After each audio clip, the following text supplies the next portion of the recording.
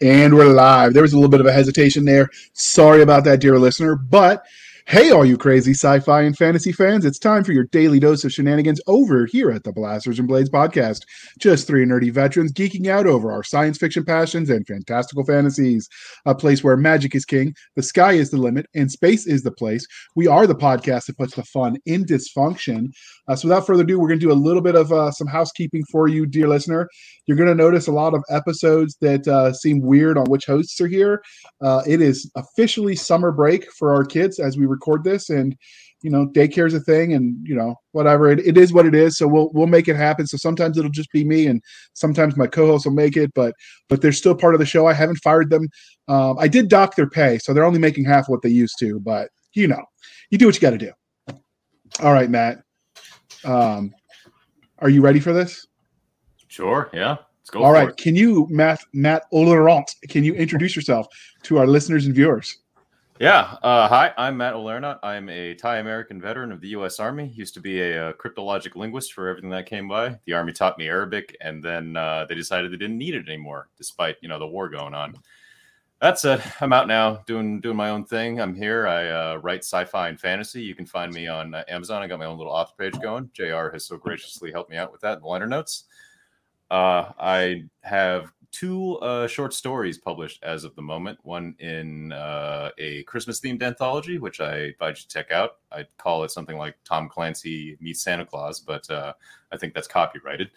And the other one's a post-apocalyptic short story. So, yeah, go ahead and check those out. I'm currently shopping a series of longer manuscripts around, trying to go a little bit traditional on that aspect. But, yeah, that's about me. All right. Now, you said you're Thai, so I have to ask you, how does American version of Thai at the Thai restaurants here in America, how does that compare to what your family cooks? So I hate to say it, but Americans, they add a lot of sugar into the recipes, and it's also much less spicy. Normally when I go in, I speak Thai to the people that are cooking, and normally they gave me something that's a little more authentic. Nice. I would ask that to anybody of any ethnicity if their food is the American version of it. I took a class in college. It's the history of food. It was after my first deployment, but before my second one. So I was basically taking all the crib classes that they give to the football players. So it was like literally the history of food. And we got to go to a bunch of restaurants that the school paid for and eat various foods. And one of the things we learned is that what Americans think of as, Thai food or Mexican food or German food is really what their festival foods are and not what they eat every day. And so it sort of slants our opinion on what they eat. And in the same, that would be like if someone from Germany thought we had our turkey dinner every meal, like Thanksgiving meal was every day. Huh. Well, so no, that's pretty cool. As a historical note. Yeah, no, I always think about that now when I talk to people of various ethnicities. I'm like, does that match up with what your authentic version of it? And most of the time, I think the answer has been no, when we add more sugar. I think that's pretty universal. All right, Adam Stevens, you are next, sir. So can you introduce yourself to our listeners and viewers?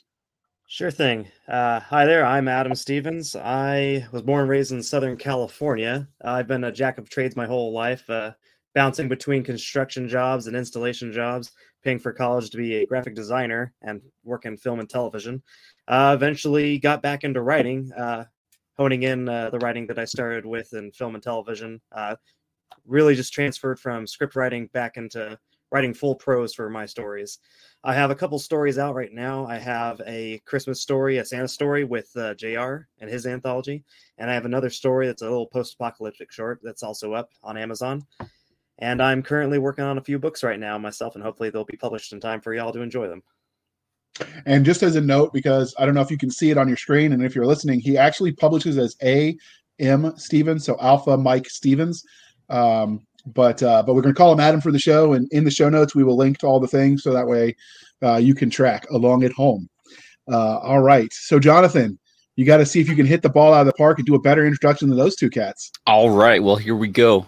I'm Jonathan Watson, also from Southern California, and I also have my short story published in the Christmas anthology. I work by day as a network telco installer and technician, and by night I write. Got a couple books in the pipeline and a bunch more short stories. And yeah. One of these days, someone's going to say something like, I enjoy long walks on the beach and all that kind of stuff when they introduce themselves, and I'm not going to know what to do with it. But you guys kept it professional. I guess someone has to. Well, that said, before we even start, if everybody's seeing the banner ads, you can thank Adam for that. He's our resident graphic designer. Yeah, they're nice. I like them. We're going to talk about that a little bit later. But the next part of the introduction, dear listener, is how we first found them. So I met Matt first, and we meet every Wednesday to check in accountability writing group where we just get on. We started on Discord. I'm not sure what the program we're using now. I just clicked the link and it works. I think it's Google something. Yeah, Google Meets, I think. Yeah, and so we do a check-in. We talk about what we wrote in the past week, what our goal is for next week, and then we discuss writerly topics, and we keep it under an hour. It's kind of fun. And then through that, we met Adam, and they dragged Jonathan along for the ride. So hopefully he doesn't hate them for it. Oh, no. But yeah, it's good. And if you're interested in writing, because these are writers talking to people curious behind the scenes as a new writers establish themselves with their podcast. If you're interested in that, those kind of accountability groups are amazingly helpful, and generally you can get some free beta reading as you help each other out in the beginning. My only caution for that is if you're looking for writing groups, make sure their goals are the same as yours, because if someone's writing as a hobby and you want to be a professional, you might find your interests are not aligned enough that you can be helpful to each other. So with that being said, we got to ask you the religion question, and we're just going to go in the order we did the introduction, but Star Wars, Star Trek, or Firefly. So Matt, you're first. I got to say Star Wars on this one. I'm a fan of the old school style pulps, and I'm not really that much of a Western guy. So Firefly's good. And I mean, Star Trek is obviously a classic, but it's like a morality play with a sci-fi background rather than Star Wars, just pure action adventure and, space wizards. But space wizards are cool. Just don't talk to me about the midichlorians. Yeah, we agree. All right. So, Adam, what about you? Star Wars, Star Trek, or Firefly? It's got to be Star Wars for me. As much as I like the Western elements in Firefly, the Western elements in Star Wars are just right for me. Okay. And now, because that was everyone. Did I ask you, Jonathan? No, you're skipping me. But we're going to blame Matt because he's quietly muted himself, so he can't jump in quick enough. But so Star Wars, Star Trek, or Firefly, Jonathan? Yeah, no, I'm Star Wars too. We're kind of unanimous today. And all right, yeah. The three movies were amazing. I really enjoyed them. I wish they made more in that universe, but sadly, all George Lucas gave us was three amazing movies. Yeah, it would have been nice if we got maybe some prequels or something, but. I will also include the extended universe stuff that happened afterwards in book format. Oh yeah. The Legends, the Joke Society, the Legends like Rogue Squadron, and oh my god, those books when I was a kid. They made the 90s popping. Yeah, mm-hmm. Yeah. Oh, yeah. And the games like Shadows of the Empire. Yeah, didn't they have an Xbox game that was pretty cool too? I'm trying to remember. There was Battlefront, a ton of games. I think. Yeah, Battlefront. Battlefront. I remember playing that one on Xbox. That was pretty good. Yeah, my number one complaint and critique is that they had a perfectly good character in Kyle Katarn in the Jedi Outcast game series from Dark Forces 2, and then Jedi Outcast and Jedi Academy, and they didn't have the friggin' balls to make a trilogy about him, even if the other actors had been slightly older. Could have time shifted it all, and it would have been great. I mean, yeah, we could have a 2-hour tangent on what could have been. Yes. But sadly, they stopped caring about the fans, and they started trying to write other books and movies and just shoehorn it under the umbrella of George Lucas. And that happens sometimes. And I don't even think, I know a lot of people say, oh, it's politics this, or it's, whatever. But I think what it really comes down to is they don't know the source material, or they don't care. They're just trying to do their thing and slap the banner on it so it'll sell. Yep. Same thing happened with the Halo show, if anybody's into that. Yeah, the one that, was it Hulu that did it?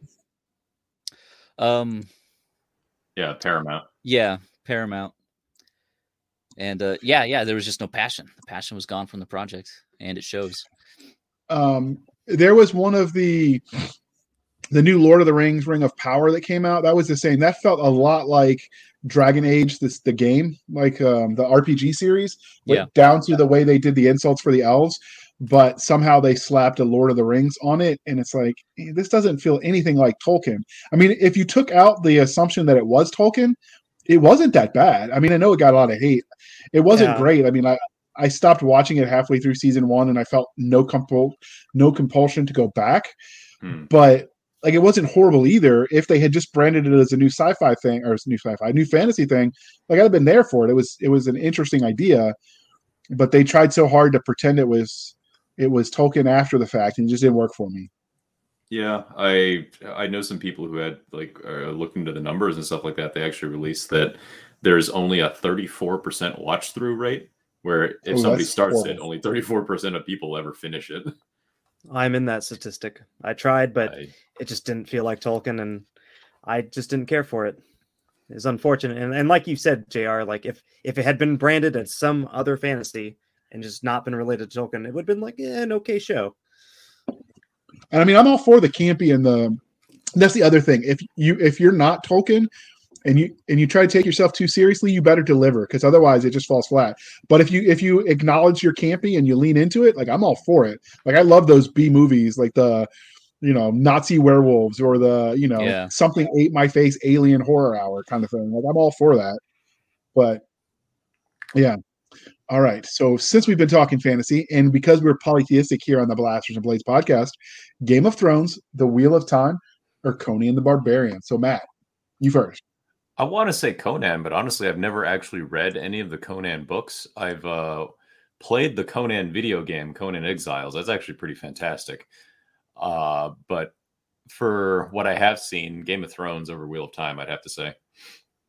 If George ever decides he wants to write again. Yeah, I don't know. I can't do Game of Thrones because I have a rule. Generally, if the movie came out or the books came out first, I'll start with that and then I'll consume both. But I got to do the original first just so I can compare. And sometimes if the movie's first, like I said, I'll watch the movie first. But knowing that I'm never going to get an ending to Game of Thrones, like, why would I set myself up for that heartbreak of being left hanging with the cliffhanger? The TV show has the most terrible ending. Where it's like, in the same way with Star Wars, it's really good. We got 4 seasons of that show. Everything else, I don't know. Yeah. So, all right, Adam, Game of Thrones, Wheel of Time, or Conan the Barbarian? I am solidly set on Conan the Barbarian because growing up, my dad had a bookshelf full of pulp sci-fi fantasy novels, and alongside John Carter and Tarzan was Conan the Barbarian. And I thoroughly enjoyed the books that I had access to at the time. And, man, the Schwarzenegger movie is just too classic for me to hate it. Just kind of grew up with it in the background. So the differences between the books and the movie, they don't faze me. I love Conan. I don't know. When I watch for that kind of stuff where it's not, like I said, it's not trying to pretend it's the next epic whatever, that it's just good, clean, wholesome fun, stab the bad guys, good versus evil and all that. My expectations are not as high. So, like, I can accept that they don't line up because, let's face it, much like you would draw art differently if you're tattooing it on your arm because your arm is curved versus drawing it for a flat screen versus trying to make it 3-dimensional, like, every art medium is going to have variances in what is required to make it good. And that's sometimes means the images or the stories, they don't translate, Yeah. Yeah, the Conan movie. Yeah. It's mostly a nostalgia thing for me, but yeah, the books, I'll admit fully that the books are way better than the movie. It's just a nostalgia thing for me. Read the book. I watched the Schwarzenegger version as a kid, but I don't think I've ever read the books. I'm starting to do a kick where I get back and I read some of those classics, that because I was so busy with school, I never had time for. So that's on my list. That and Barsoom. Yeah, the Conan books are very good, and Conan as a character is a little bit more intelligent than the movie gives him credit for or portrays him as. A lot of like sort of unexplored wisdom that's like runs very deep in those books. It's very I think people assume that if they don't live in modern society, like it's this, you see that when people try to think, when they think about like not fantasy, but just like medieval times, they assume everyone was stupid until their generation. And so or they were dirty and illiterate. And so, when you run into the smart guy from the Middle Ages or the barbarian who's insightful, like people don't really know how to react to that because it goes against their preconceived assumptions. But I don't think we've changed. I mean, technology has changed, but at the core, humanity is still the same as we've been for the past couple hundred years. So I think that works, having him be a little smarter than the, we'll pump you up Arnold style. Oh, yeah. And then within that time period, experience was what bred wisdom and knowledge. Yeah. That's something that everyone kind of overlooks a lot.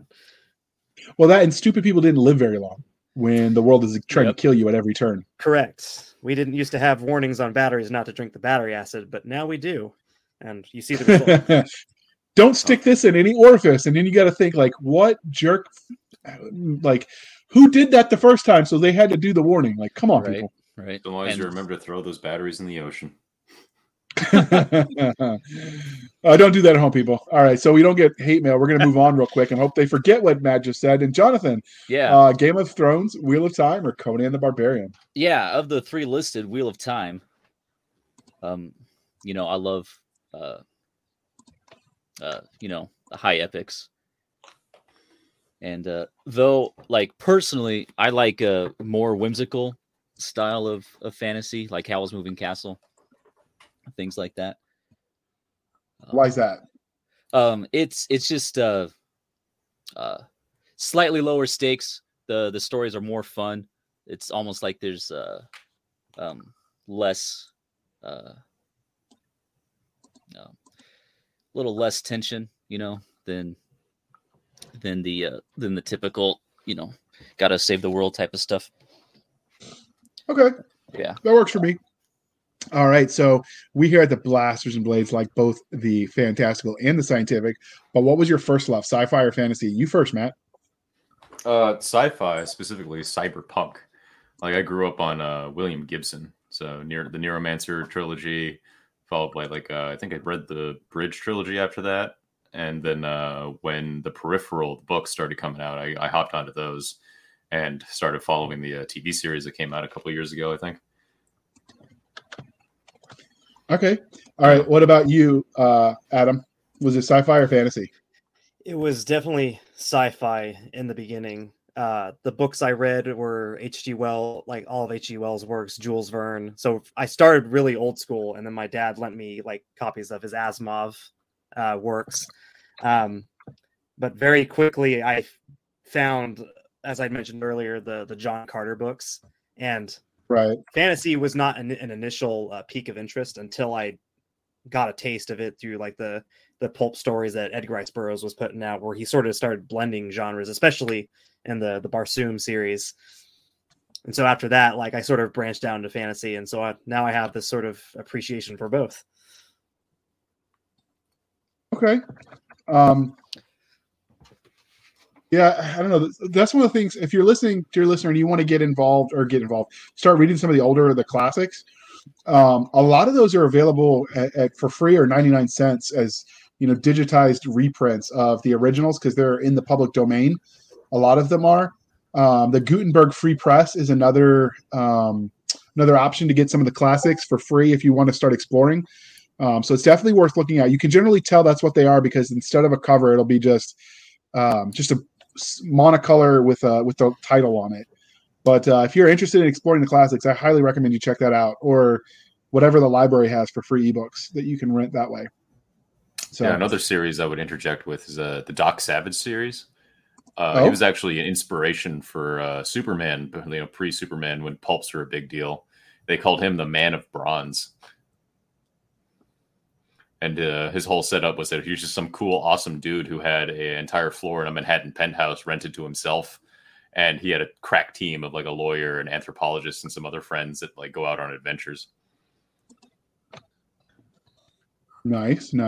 All right, Jonathan, we don't want to forget about you this time. Nope. So sci-fi I'm more or fantasy? Well, both definitely, but I grew up first with fantasy. And played a lot of video games like Final Fantasy and things like that, but then reading books like The Hobbit, Forgotten Realms, and the Black Cauldron, the Pyderian Chronicles, things like that.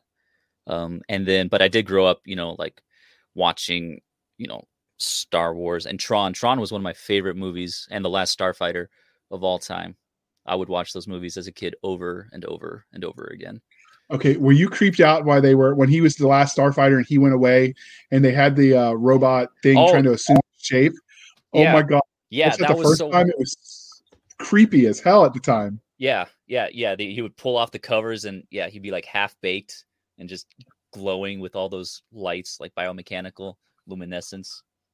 Yeah. That freaked me out. And then half the jokes, I went right over my head until I watched the movie again as an adult. I was like, oh yeah. that happens a lot. Yeah.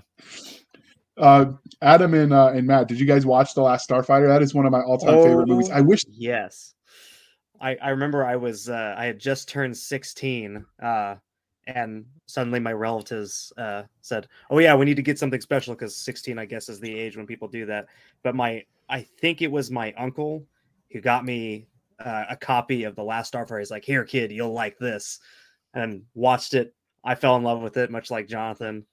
And and I wear the badge of the Starfighters proudly on my truck at home. I'm actually the odd man out here. I've never seen it. Oh, I have so a bunch of random gaps. Yeah, we'll force you to watch it later. But yeah, and then, you could actually, since you're listening to this, Yet Another Writing Podcast is the title of this episode. It's because they actually will be hosting a podcast focused more towards other writers, but also I think just having talked to them in the pre-show and Matt on a regular basis, I think this is any nerd would enjoy watching the development as you guys kind of figure things out. So I don't think you have to be a writer to enjoy what they're doing. Having said that, now you've got an episode idea. You can do a review of that movie. Yeah, that's a great idea. So I think the book and movie reviews are kind of fun ones to do, and they're evergreen if you do them right. I mean, we did the review of Starship Troopers 2017, and then it got re-uploaded as one of our first archived episodes when we rebranded. And I still occasionally get hate mail for saying that I like the movie. Fantastic. I actually found Heinlein through the movie, and I like the movie better than the book. But if you accept the book isn't fiction and it's just it's a political treatise dressed up as a sci-fi novel, I can enjoy it. I read Marcus Aurelius's Meditations at least once a year, so I read that kind of stuff. But it wasn't as action and adventure as I expect from Mill Sci-Fi. So in that respect, story-wise, I liked the farcical nature of the movie, but I like the book too. But because I said that, I still get hate mail because those episodes are timeless. Well, you're about to get hate mail for this one too. I know, it's okay. But the movie introduced me to Heinlein, so yeah, definitely a big step. Yeah. Speaking of reviews, we are actually currently reading Hyperion together, so we might be able to sneak in an episode talking about that if we have a chance. Yeah, definitely highly recommend. I think they're 8 to 9 out of 10 books across the board. They a couple of little things keep them from being 10 out of 10. You got to read the first 2 out of the 4 together because the first half doesn't actually conclude the story. Okay. I mean the first book doesn't conclude it. Yeah, the series runs in pairs. Yep. Who wrote Hyperion? I've heard the name. I haven't read it yet, but I recognize Dan Simmons. Okay, that's what I thought. I just didn't want to say it and be wrong because then you're gonna get anything wrong on the internet and you'll have lots of people. Well, actually. So, all right, yeah, that'll be interesting. You should do a review episode on that, and I'll have to check it out. So what is it about speculative fiction, which is the umbrella that sort of covers all the things we love? So what is it about speculative fiction as a genre that you love, Matt? Well, just the idea of being able to explore stuff that's absolutely zany out there, just putting raw ideas onto page, because reality is constrained by certain laws and certain things that we can argue about at the fringes, but whether gravity works a certain way, it doesn't have to. And so that's where speculative fiction comes in, and we can expand and just throw ideas to the wall, see what sticks, and see how that goes. Okay, Adam? Same question with speculative fiction. Yeah, what is it about speculative fiction that you love? I think Matt really covered it for me. Just being able just to think about different ideas and then, finding different nodules that just kind of pop up and going down the proverbial rabbit hole and finding new ideas and strange places. You're just like, I didn't think about that before, but now we're here. Okay. Jonathan, I know you got something special to say. Oh yeah, no, it's real simple. They're just fun, kind of like what's his face? His name escapes me. The movie guy, Quentin Tarantino. When asked about why he makes his movies the way he does, they're just fun. And speculative fiction, I don't think there's another genre that really captures the sorts of spectacles you can create. Okay. Yeah. That's a good answer.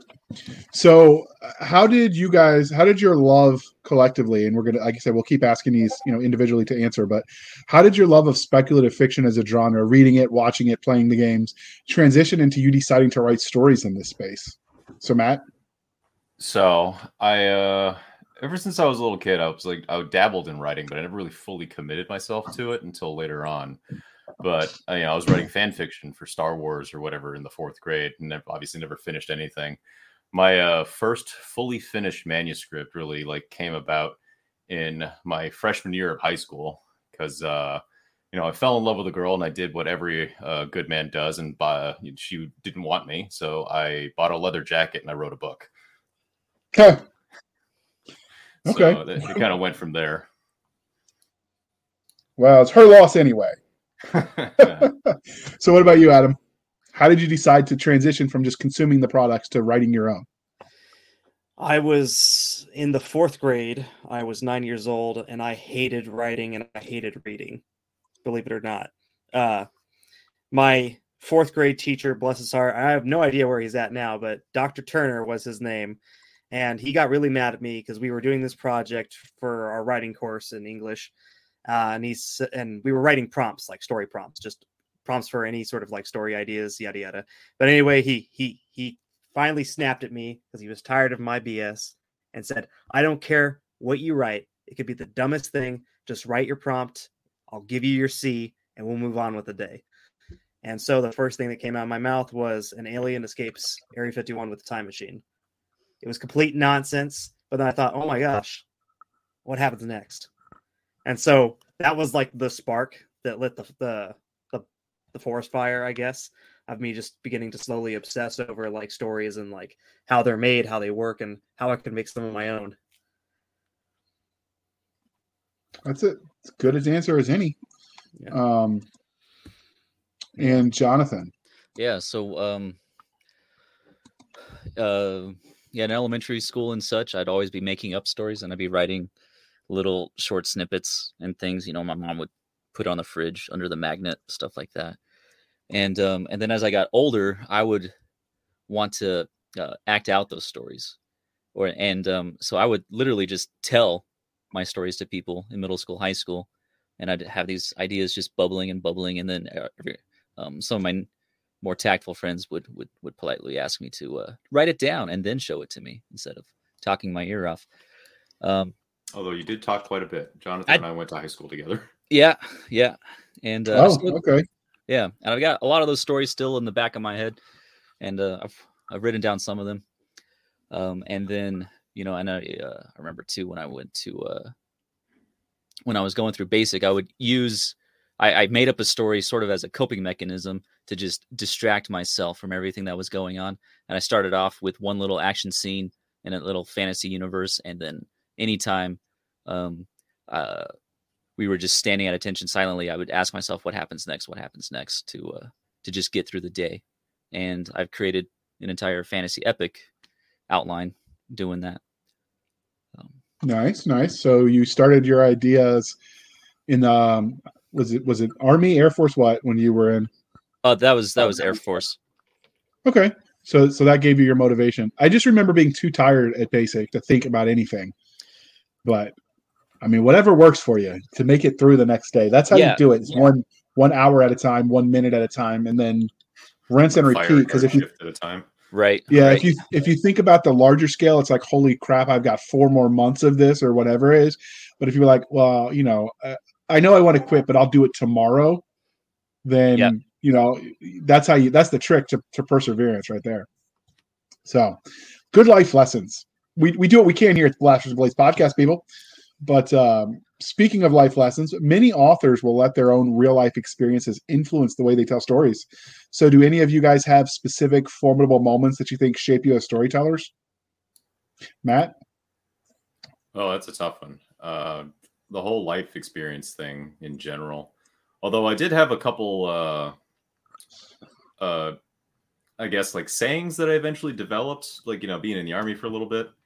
I like to think that they're important and they can apply across pretty much all ranges of things. But my favorite is people are squishy and full of fear, which is the basic lesson that, everybody acts with their own self-interest. So you can usually bet against that, or usually bet in favor of that. It's very rarely you'll find somebody who will go against that and actually act with real, true altruism right off the bat. And the other one that I know my officers didn't like very much was nobody outranks a bullet. Good advice. Yeah. My favorite was when we were deploying to Iraq the first time. No, it was the second time, and everyone was talking, all the new guys who'd never deployed before. This was the 05 deployment. They were talking about what war heroes they were going to be, basically what they were going to do, like everybody does. It's mostly bravado and fake courage, because he keeps you sane. And we had this salty old platoon sergeant's like, all we're going to see is asses and elbows out of you, private. Now shut the F up. Of course, he did not say F. He enumerated the word, but we try to be family friendly here. So anyway, an attempt was made. We'll see. An attempt was made. All right. So what about you, Adam? Were there any moments you think that shaped the way you tell stories? I think so. Pretty much after high school, a lot of the work that I did up till now has been a lot of blue collar work. So kind of having that blue collar like perspective on things, I've always enjoyed stories that were like from like the quote unquote grunt or the quote unquote just like average Joe trying to do his job, and then all of a sudden hell breaks loose. And one movie in particular that I think like kind of captures like some of that like blue collarisms is the Alien movie.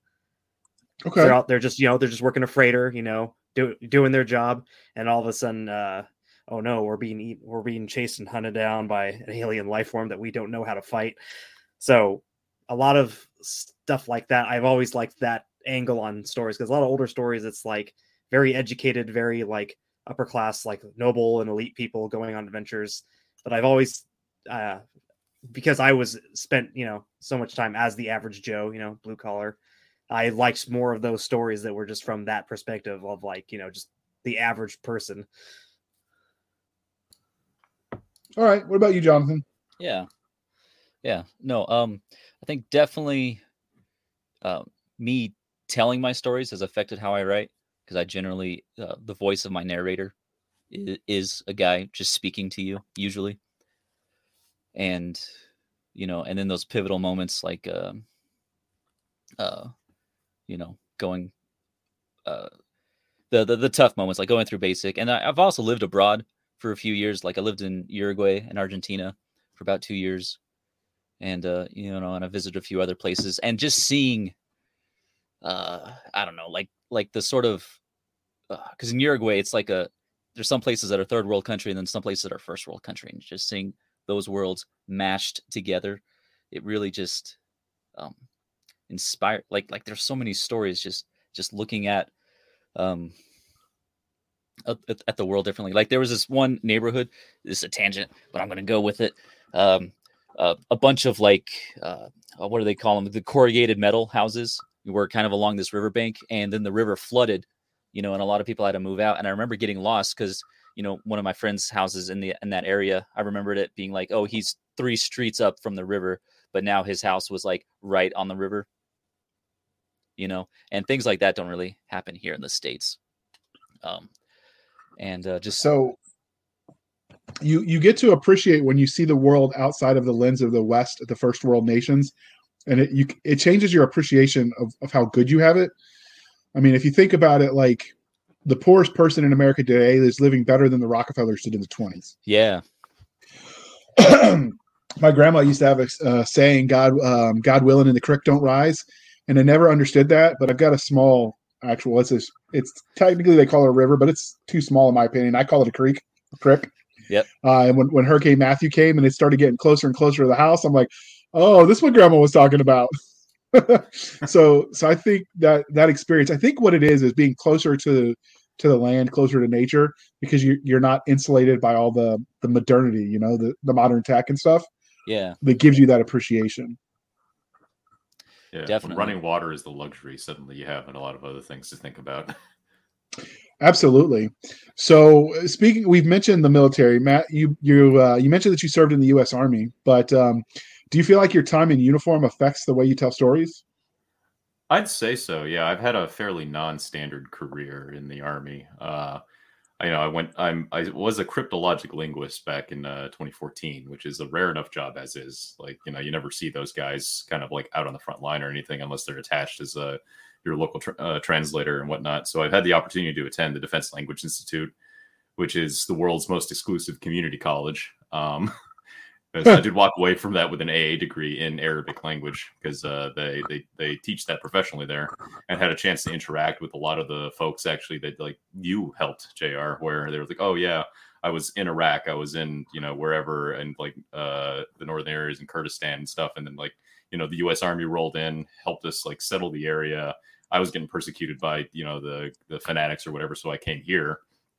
I remember one of the stories I had there was one of the teachers. He turned on the TV, and it was after we had left and ISIS was like rolling over the borders and taking over certain parts of towns and stuff. He was like, that was my house. Those guys are living in my house. Dang it. with less with more colorful words. It was an interesting experience when you got to go abroad and meet people from other cultures.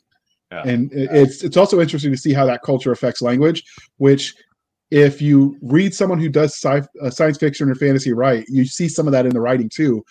But like from the cuss words to what we think is important, all of that affects language. And so it's kind of fascinating that you got to experience that. Do you throw that into your writing? I think so. There's a certain like intangible to it that I'm actually like just got to now in my head, where certain things, because like living in the US, we're a very young country. We're very young on the historical scale, which I'm sure you know, JR, with your history degree, where it's like, oh yeah, like 200 years ago, that's so old, and anybody from Europe would just laugh at us. But with like Arabic and some of the people from that the Middle East, and you know, as you always say, Mesopotamia, it goes all the way back to that. Like it's weird now, having learned Arabic and going to certain museums and being able to actually see like, you know, ancient Syriac and things from, you know, 2000 BC or whatever, and be like, oh yeah, I can almost read that. So the weird thing is, when I went to Iraq on one of our southern missions, there's this place called was it Scania, which is about halfway between Baghdad and the Kuwaiti border, to the Biop, because Baghdad's a bunch of different bases. Mm-hmm. And there's the temple. It's an Urgot temple, and it's a step pyramid essentially to it was in the city of Ur, and it was purported to be the birthplace of Abraham from the Bible. Yeah. And at one point in time, the inside of the temple was open because it was a functioning temple. And when other religions gained prominence, they bricked in the temple and they buried some people inside of it. Mm-hmm. So now it's just a pyramid like what we would expect. You can climb to the top. And even from like, you know, the thousands of years old, you could tell the quote old from the new, because you could see the difference in aging from when it was originally built to when they bricked it in, even though the closing of it was, you know, BCE time, right? Like, and that's kind of amazing. And then you get to the top and you look around the desert and you can't see the walls from the ground, but from the top, you can see the walls that once were the city of Ur, but because some of the buildings still stand, but it's all covered in sand. So you're essentially seeing the outline, the footprint of the city in sand dunes, mm-hmm. which is kind of neat. That's a fun little fact about Iraq is they have the most roads of any nation, mostly because when sandstorms come in and they bury the roads, it's cheaper just to build a new one than it is to dig the old one out. And so sense. You see that with some of the covered up villages and stuff that were just ancient, that I almost feel like if they ever get peace in the Middle East, the archaeology we could do there, you know, like I'd go back in a heartbeat to look at it again. It's definitely like a humbling experience too, just to be able to like you go up there and you touch that piece of history, and that stone's been around for like longer than most people could even conceive of. It's almost eldritch in its like being. Yeah, when you get to the top of the Urgot Temple of Ur, there's it looks like it might be a bench, but it's actually the altar where they committed or where they did the live sacrifices. I don't know if they were doing animals or if they were doing people. I'm not as familiar with that region of history. It wasn't what I focused on, but you could see where the copper from the blood stained the stones, even with, thousands of years of sandstorms and grit, like slowly eroding away at the stones. You could still see where it stained the stones. And so you're basically walking in the footsteps of history. And that is a very humbling experience. Like I said, it's one of those things where you're standing in places where you'd only read about in history books, and you're getting to touch it. It's definitely unique. Yeah, but I'm very passionate about history. I majored in it for a reason. So yeah, it's also even the same with like army bases. Like I went to Fort Huachuca, Arizona, and there's like the Buffalo Soldier Museum out there, and like some of those places are reported to be haunted. Like my shower turned on by itself at one point. Me and my roommate just kind of looked at each other like, but we're standing out here and nobody's in there.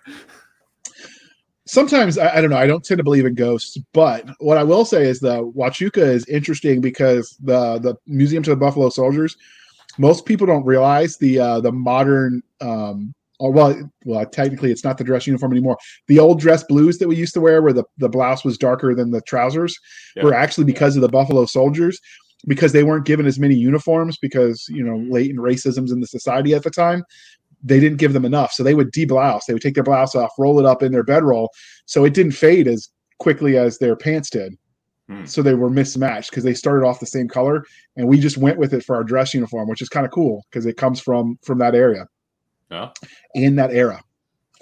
Again, but we don't want to turn this into the Army History Hour. We are recording it the day after the Army's birthday, but we won't go there.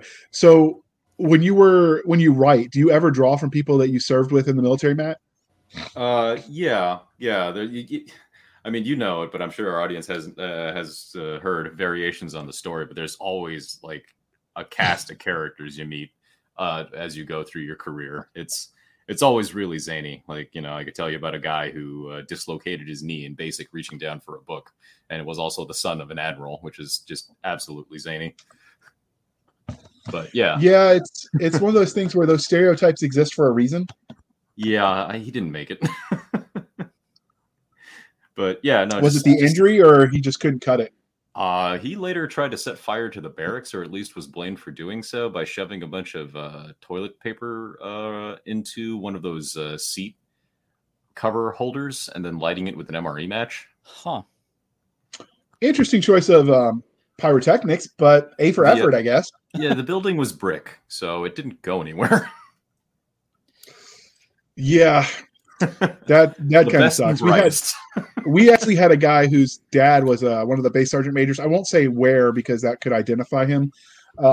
He thought because his dad was a sergeant major, he got privileges of rank too. So like he went and when we got to our FTX, because at Benning, you did a road march and you stayed out there for a lot longer than people did at other bases. At least you did back in the 90s. And so he thought he was going to sneak into the MRE containers and get extras because he was hungry, so he deserved it. And so there were like 8 people that went hungry that day because there just wasn't enough. And so when they found out he was in our platoon, they like smoked the crap out of us. Like we all paid for his malfeasance. And then to top it off, all through the night, they would just randomly drop CS gas around our position. So we actually had to gas mask up. Oh no! Just to mess with him. He didn't make it either. They found a reason to get him out, but it's just one of those things where everyone's got that one screwball, right? That messes things up for everyone else. Oh yeah. So, all right. What about, we've mentioned how it affects the way you tell stories, but do you think having served in the Army changes the way you engage with content as a reader? Yeah, I've had a lot of more experience, especially coming in from the linguist angle of it. We've got a lot more interface with civilian agencies and other things like that. So I tend not to read a lot of spy thrillers anymore unless they're extremely well researched, because I'll read it and be like, but we wouldn't do that. That sounds dumb. Or like, do you know how much paperwork is associated with doing that? That's crazy. There for a year. in triplicate, no less. Yeah. I can appreciate that because I had to fill out some of that paperwork when my Joes did stupid stuff. I guess it was payback. Like, your parents curse you, may your kids be just like you. I think your sergeants do that too. When you become sergeant, may your privates act just like you did. And they definitely got theirs back. So I actually talked to, so one of my college electives was Reagan's Cold Warriors. And there's a book titled similarly. And we watched I think it's 13 Days, the movie about the Cuban Missile Crisis. Sure. And they have this scene where the guy's like wearing a briefcase handcuffed to his wrist, standing under the very noir streetlight on a payphone. Yep. And he was the guy that was teaching it was the one who was in the book. Like that was him in real life doing that. And he's like, what kind of asshole does that? Handcuff anything to your wrist. It's like screaming, I've got something worth stealing. And he just went off on like the bad tradecraft. He's like, we would have never done that. Because he ended up, he enlisted and then retired as a colonel in the SF community. Damn. And he had some very strong opinions on how that movie portrayed the clandestine warriors. Oh, yeah. So before we move on to the commercial, because we've been jabbering and I'm having fun, Jonathan, since you mentioned that you served in the Air Force, do you feel like your time in uniform affects the way you tell stories?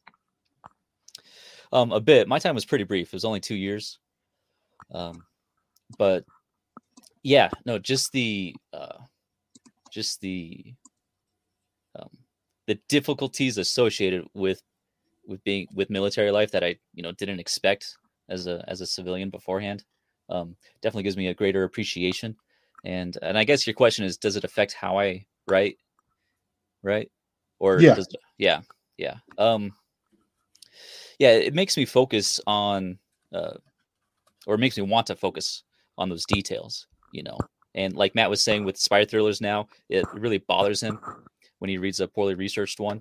I'm really aware of that now, and sometimes when I notice a mistake, or not a mistake, but a potential area where there's some nonsense going on, I have to ask myself, like, do I want to put in the effort to go hardcore and make it really realistic, or do I want to hand wavy it away? So I'm definitely more aware of those situations now because of my time in the military. Okay. Do you ever draw the people you knew when you were in? Oh yeah. Like there was, like Matt was saying, and you too. I mean, there's just really some silly stories that can only occur in that setting, And like a story from my basic, we had the 7 basic responses, and one of them was, "Sir, may I ask a statement?" Or sorry, that's where I'm leading up to. That was the part of the, "Sir, may I make a statement?" or "Sir, may I ask a question?" And there was a guy in basic who said, "Sir, may I ask a statement?" And normally if we correct ourselves immediately, they would let us, move on like normal, because that's what they wanted to encourage. But the guy, the cadre member, he thought it was kind of funny. So he stopped and he was like, no, I want to hear you ask a statement. And, he thought for like 5 seconds. And then he said, "I am Ron Burgundy." And for us, that was hilarious, but, we couldn't laugh. And outside of that context, sometimes when I tell that story to people, they're like, okay, that's kind of cool. And then other people that kind of get it, they find it hilarious as well. So that sort of mentality and opportunity for just quirkiness like that, I haven't seen it anywhere else. Okay. So you always get those funny moments because, lack of sleep and overly caffeinated, and then add in, young man testosterone, or I guess, hormones of youth, we'll call it. And you can get some shenanigans going on that make the stories more interesting.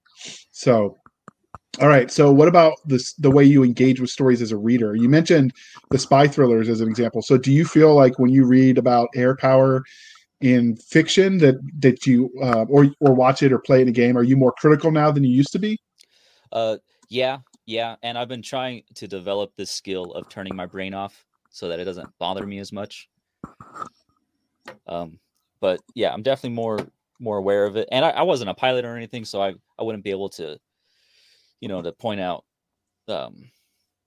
physiological. Well, actually, no, because I've been, rubbing shoulders with a bunch of guys enough where there are some things where like, oh, you can't. Like, in Independence Day, when Will Smith's partner takes off his mask because he's having trouble breathing, that's the opposite of what you would do, because those masks force you to breathe. They push the air into your lungs, and if you had trouble breathing, taking off the mask would be the worst thing to do in that scenario. But the movie did it so that character got some face time right before he died. So yeah. Go ahead. No, I was just saying, you see that a lot where, like, with the way you wear your helmets, even in combat, with the chin strap dangling and all that, it's because you want to see you paid a lot of money to get that actor on that screen, right? So you want to be able to get that face recognition, but it sometimes means you're doing things in ways that don't quite make sense in the real world. Yeah. So. And I find myself asking too, like, even when I'm writing a story, like, would people talk like this? Like, yes, no, maybe. And then does this make the story flow better? And I feel like sometimes you just got to make that concession to make the story better. But then, I wonder to myself too, like, if I spent more time to craft a better scene or scenario, could I get the best of both worlds, where it is accurate, but also flowing and enjoyable to read? Okay.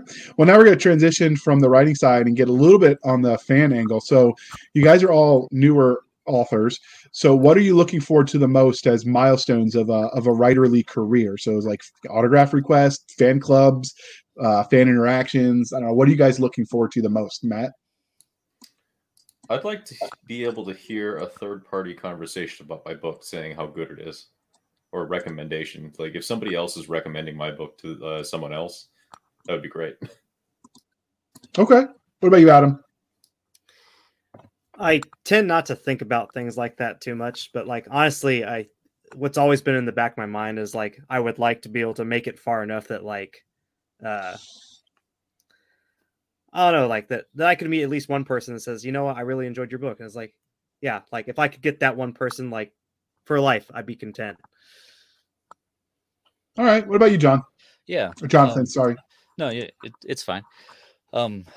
Yeah, if someone came up to me and thanked me for a story I wrote, that would be awesome. But then also, like, in a more, like, if someone retold me my story, not knowing that I was the author, like, hey, listen to this cool story I just read. And I guess I just want, like, I feel excited about the stories I write, and it would be cool to see other people share that excitement and have that same level of excitement, reciprocated. And that's what I really want. For me, I guess I already had it happen, but it was very humbling.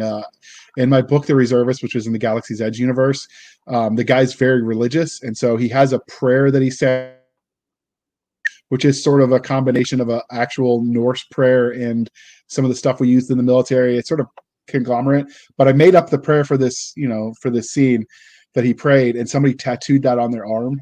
And I was like, wow. Like, that's forever. Like, that's commitment right there. Yeah. I don't even know that I'd tattoo my own writing on my arm. So, yeah, that for me was like, holy crap, we've arrived. Now I just need the money to go with it. But, Well, standard writer's rule, as soon as you tattoo anything yourself, on yourself, you're going to find a spelling error. Yeah. There's so many memes about that with the infantry where they get tattoos and they spell it wrong. I would be afraid. Be very afraid. All right. Well, now that we've introduced our three guests and we've spent an hour doing it, I've had a lot of fun. We're going to pause for a moment while we shamelessly shill for the man. When the UN invaded the freehold of Grenya, the intent was simple: force a non-compliant star nation back into the collective. The haven for every independent, rebellious, self-reliant adventurer in human space for the last 200 years. Grenya has resources beyond measure, and its inhabitants have one goal in mind: make the invaders suffer for their presumption. This isn't just resistance, it's vengeance. Freehold, Resistance, a collection of hard-hitting tales gathered by series creator Michael Z. Williamson and BaneBooks.com. All right, thank you for sticking with us through that commercial interlude. But now let's not dally, and we're going to jump right into the topic that brought us here, which is their podcast. So the first question is, what made you guys decide to start a podcast, documenting your journey into the world of writerliness? I write the words. I don't know. Yeah, well, we were talking about it for years, and we just thought it would be a good idea to share that with other people, because we figured there would be a lot of people in that boat and kind of like those time lapse videos of a kid, from 12 to 24 or whatever. It's really neat to see, and we thought it would be really neat to share our journey with other people who could see the similarities in themselves as they're going through the process. Yeah. Does anybody else want to elaborate on that? Yeah, sure. I mean, I thought, coming into it with our writing group, I think was definitely something that was unique to and worth telling, because when we started this group, myself, Adam, and Jonathan, we started getting together to do creativity jams. Essentially, we'd meet on Friday nights, back in 2019 or something like that, just to, this is the time set aside to get work done. And eventually, Jonathan was actually drawing back then, and then he got folded into us writing prose, and followed by that, I started looking more into getting writing exercises for us to do to get better at stuff. And we started giving each other critique, and focused on getting into writing contests, so on and so forth. And it all just sort of coalesced together until we had our regularly meeting writing group. So now we meet every single Saturday. And I feel like it was a very important thing just to be able to get that across, because a lot of people don't they see themselves wanting to write a book, but have no idea how to get there, especially from the ground up. And, now that we've at least gotten some of the steps in to see what that's like, it's neat to share it. I also remember at a certain point when we were having a conversation with each other, we got deep into the discussion of writing. And then I want to say it was Jonathan's man, we should be recording this for a podcast. Yeah. I kind of compare what you guys are starting with one of the other podcasts I listen to on a regular basis, which is the Dead Robot Society. And it's two sci-fi writers sort of talking writing, but the podcast's been going on for 15 years and the hosts have changed and evolved over the years. That's kind of when you've built a good podcast, I think, is when long after you've retired, if the show is still going on and other writers are talking about the things, then you did it right. Because most of these podcasts, they don't last very long. The staying power isn't great. Either people don't see the return they wanted in the number of viewerships or profitability, or they get burnt out. So in my dream world, 20 years from now, somebody else is hosting the Blasters and Blades podcast, and I'm just listening from the wheelchair or, old folks home or whatever. Just make sure it's not the VA. Yes. No. I'm actually not that old. So in 20 years, I wouldn't be in an old folks home, I hope. But Inshallah. Yeah. but yeah, so I like the idea of what you're doing. And people can sort of, if they like your writing, if they found you on, your anthologies, they could kind of get the ground floor up. And crazy to think about, maybe 5 years, you guys are still doing this. Someone will say, I just listened to from episode 1 onward, and they could track your development. That'd be kind of cool. That would be super cool. If you want to see what that's like in real time, Jack Campbell, John Henry, I don't know how he's branding them anymore, but it's the same person. His Lost Fleet series, the narrator is amazing, but you can hear, because he was at the beginning of his career when the first book came out, and now he's established as the last one came out because, it's traditionally published, so it's a slower production schedule. And you could literally hear the guy's skill set improve over the course of the series. As a narrator, that kind of stuff is fun to watch. Yeah, definitely. So, all right. So before we get started too deeply, what is the age range for the show? Is it family friendly? You warning people in advance about the F-bombs and the Army barracks talk, or what? We've tried to keep it mostly family friendly. I think there might be a word or two that slips in there. So PG-13.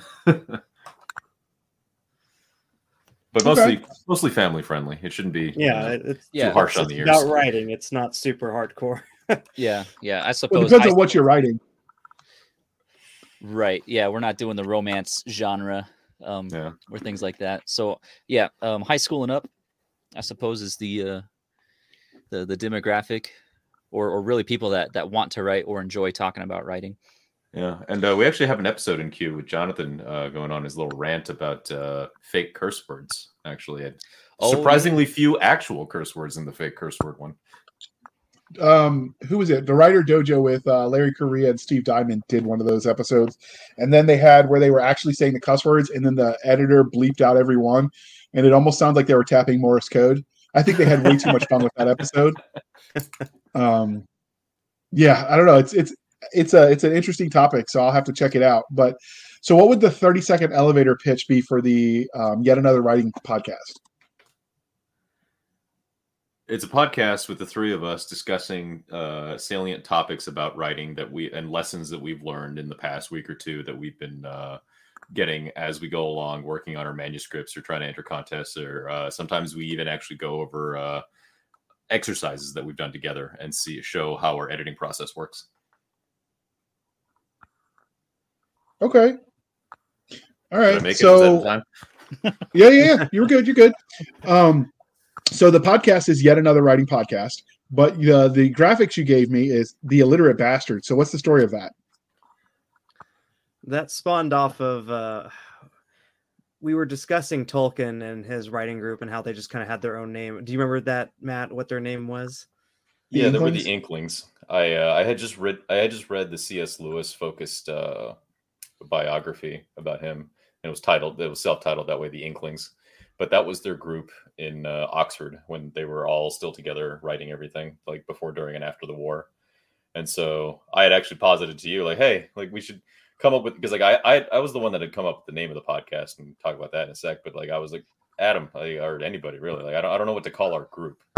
And then you threw this name out there and it stuck. Yeah, because I had just watched what was the movie? The Quentin Tarantino movie, Inglourious Bastards, and because our group was focused on writing, I was like, okay, what about The Illiterate Bastards? And somewhere along the line, it just kind of stuck and nobody opposed to it. So it just kind of became our thing. Yeah, okay. So I suppose Yet Another Writing Podcast is the podcast, and then Illiterate Bastards is us, the hosts and group. All right. I can dig that. So tell me about this image. So one of you generated this. So first, the image that we're looking at, which is three figures with interesting heads, and a library in the background, and it says The Illiterate Bastard on. It's black and white grayscale. I dig it for the colorblind among us. Top keck. But so what's the story of this image? I want to know the details. So I had stumbled upon a couple of AI artwork generators that were actually powered through Discord. And I believe the one I was tinkering around was this called Blue Willow. You can probably find that on Discord somewhere. But yeah, no, we were looking for ideas for this, and I figured my original image that I was looking for was to get like three guys sitting around an old microphone, like an old studio, back in like the radio days of talking into the can. But I was having very poor luck with that. But I was like, you know what, let's do something classy, and I kind of got a good generated image of three guys like in suits and ties, and then I thought, man, why don't I just stick our avatar, our gamer avatar, whatever images over this, and just call it a day. And most of us had pretty much had like AI generated avatars at that point. Matt had the cat, I had the man with the gas mask and cowboy hat, and Jonathan had always been known as Spaceman Dirk online, so fitted the space helmet up there, and all three of those all three of those little heads are AI generated as well. Used my little photoshopping skills I picked up in college and high school and compiled this lovely little image you see here. So that is not you in the suits that you just changed. Those are AI generated as well. You're not that svelte anymore. Yeah, no. I wish. No, no. The entire image is AI generated aside from the text, which was compiled in Photoshop. I really like it. It's nice. It's nice. So you guys use that as your branding, The Illiterate Bastards?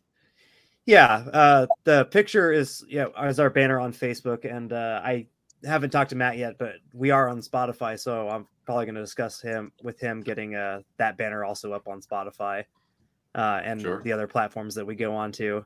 But yeah, and then we have the other logo that like kind of sits in the corner of our Facebook page is the big IB in Gothic print letters. Okay, I like it. I like the Gothic letters. I like the black and white and the grayscale because that works perfectly for the colorblind amongst us. Yeah, it's print, so why not? Yeah, absolutely. And you could even insert that into your books if you wanted to. or newsletters, whatever. Like there's room to grow with that marketing angle. Oh yeah, and I intend to keep working with the AI and produce more images for our podcast, because eventually some of our episodes are going to go up on YouTube. So I'm eventually going to figure out something for maybe an animated video with AI generated art. We'll see how it goes. Somebody suggested a VTuber, because they suggested it for me, but that's too much work. So what can we expect from this podcast? Like, what kind of things will you be doing? Well, we're going to be going over our journey and then giving or repeating the lessons that we've learned for ourselves, and just trying to share that with other people. So we've got a few episodes, like Matt mentioned. I rant about fake cursing, because as I've been reading other stories, sometimes it just irks me, and I just want that to be better. And also we're going over some of our old exercises, so we could see what our writing was like as we started, and getting our own critiques on it. Yeah. Okay. So go ahead. Yeah. One prime example of like a lesson that we've kind of learned, and it's the tagline at the end of each episode, is just show up. The number one rule to anything that you want to accomplish in life is just showing up and putting in the effort. So that's been our sort of slogan this whole time, also during this journey. Yeah, that's probably our first and most important lesson thus far. You're not going to do something unless you're there to do it. Yeah, you can't edit a blank page. Yep. So is it always just going to be the three of you? Do you foresee yourself doing interviews, book reviews? Like, Yeah, we intend to bring other people in. We've already had one of our other friends who just has started his own writing journey on one episode. And one of the things that we want to do for some of our episodes is interview people and who've had, just different careers. Like Matt, for example, with his career in the Army, we were thinking about asking him some questions like, so that people can get insights into, just different career fields. And, some things, like we were discussing earlier, like in movies, when you see certain things and about it and how it works, and you're like, no, that's not how that works. So just kind of get little insights from people. So we have a lot of things like that planned in the future. Yeah. Matt, we're trying to keep it, by writers for writers, kind of like that kind of approach. So those interviews will be focused on, like the biggest misconceptions for certain things, and like how to write whatever that role happens to be better. So basically you're getting SMEs on, subject matter experts. Yep. Okay. So how are you finding your guests? Is it all people local to you in Southern California that are in your writing group, or are you going to be branching out? Yes and yes. Okay. I mean, right now it's we're sticking to local people that we know and such. But as we grow and expand, will our net. Yeah. Okay. And so we're hoping to find some more definitely like niche and interesting folks that like people may not be thinking about. Like I have a friend who is excited to be on whenever we get around to it, but he's based in DC. He's an intelligence analyst now, but he actually used to be a line cook. And I want to ask about restaurant touring, because that's something that a lot of people see, but they never really absorb the problems or actual details of. And if you're writing with the genre of chick lit, it's not uncommon to have them set at restaurants. So that would be, for some genres, that information is good to know. Yeah. So are you focusing your podcast on the genres you're specifically writing? Or is that just unintended of you speaking from your experience? Like, would you be interviewing people that write other genres like romance or, whatever, mystery?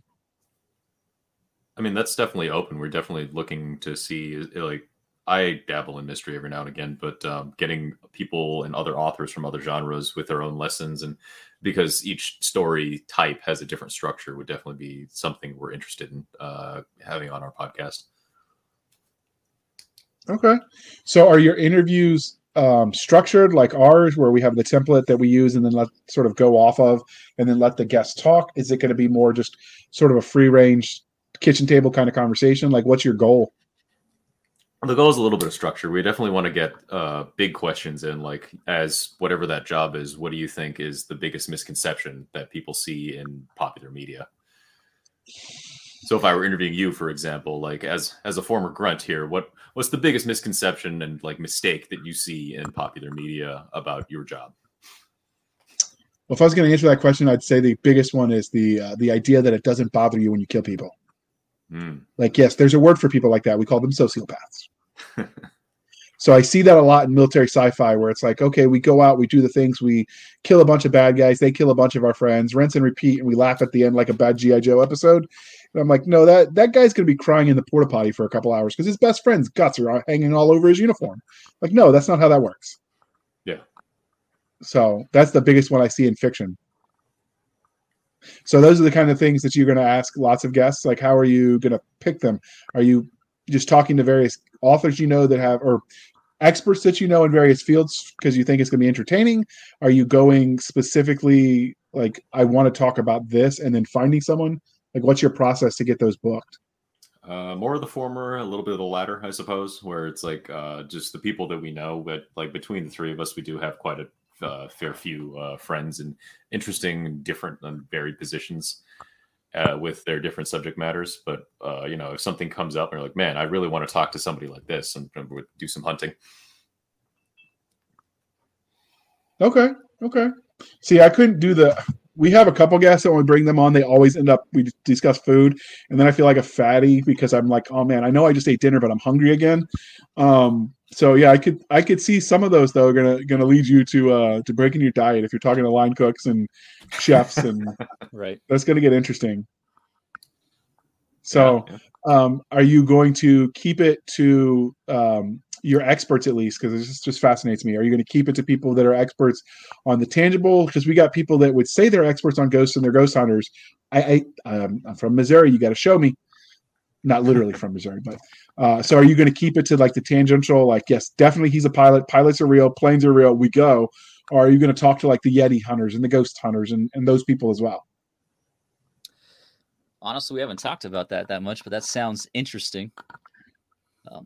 I'm sure there's something we could glean from interviewing those types of people, at least how they live their lives versus how people like them are portrayed in media. Whether a person believes in what they believe or not, their lives are real. So there's probably a lot of information we could get from them. Yeah, it's I don't know. I've been watching some documentaries on what is it? Curiosity Stream, which is basically like Netflix but for documentaries. My family calls it Nerdflix when I watch the documentaries on there. There's a couple other ones that have popped up since this one, but they've had some about the legends and lore of Sasquatch. And I got into it because there was one of the insider podcasts that Jason Ansbach and Nick Cole did, where Nick talked about Yetis might actually be fallen angels from some of the, like, he was listening to something. I don't remember if he was saying he believed it or just that some people believed it and he was listening to a podcast, but it got me thinking. So I went to Curiosity Stream. I was like, I wonder what they have. And I watched a couple of documentaries.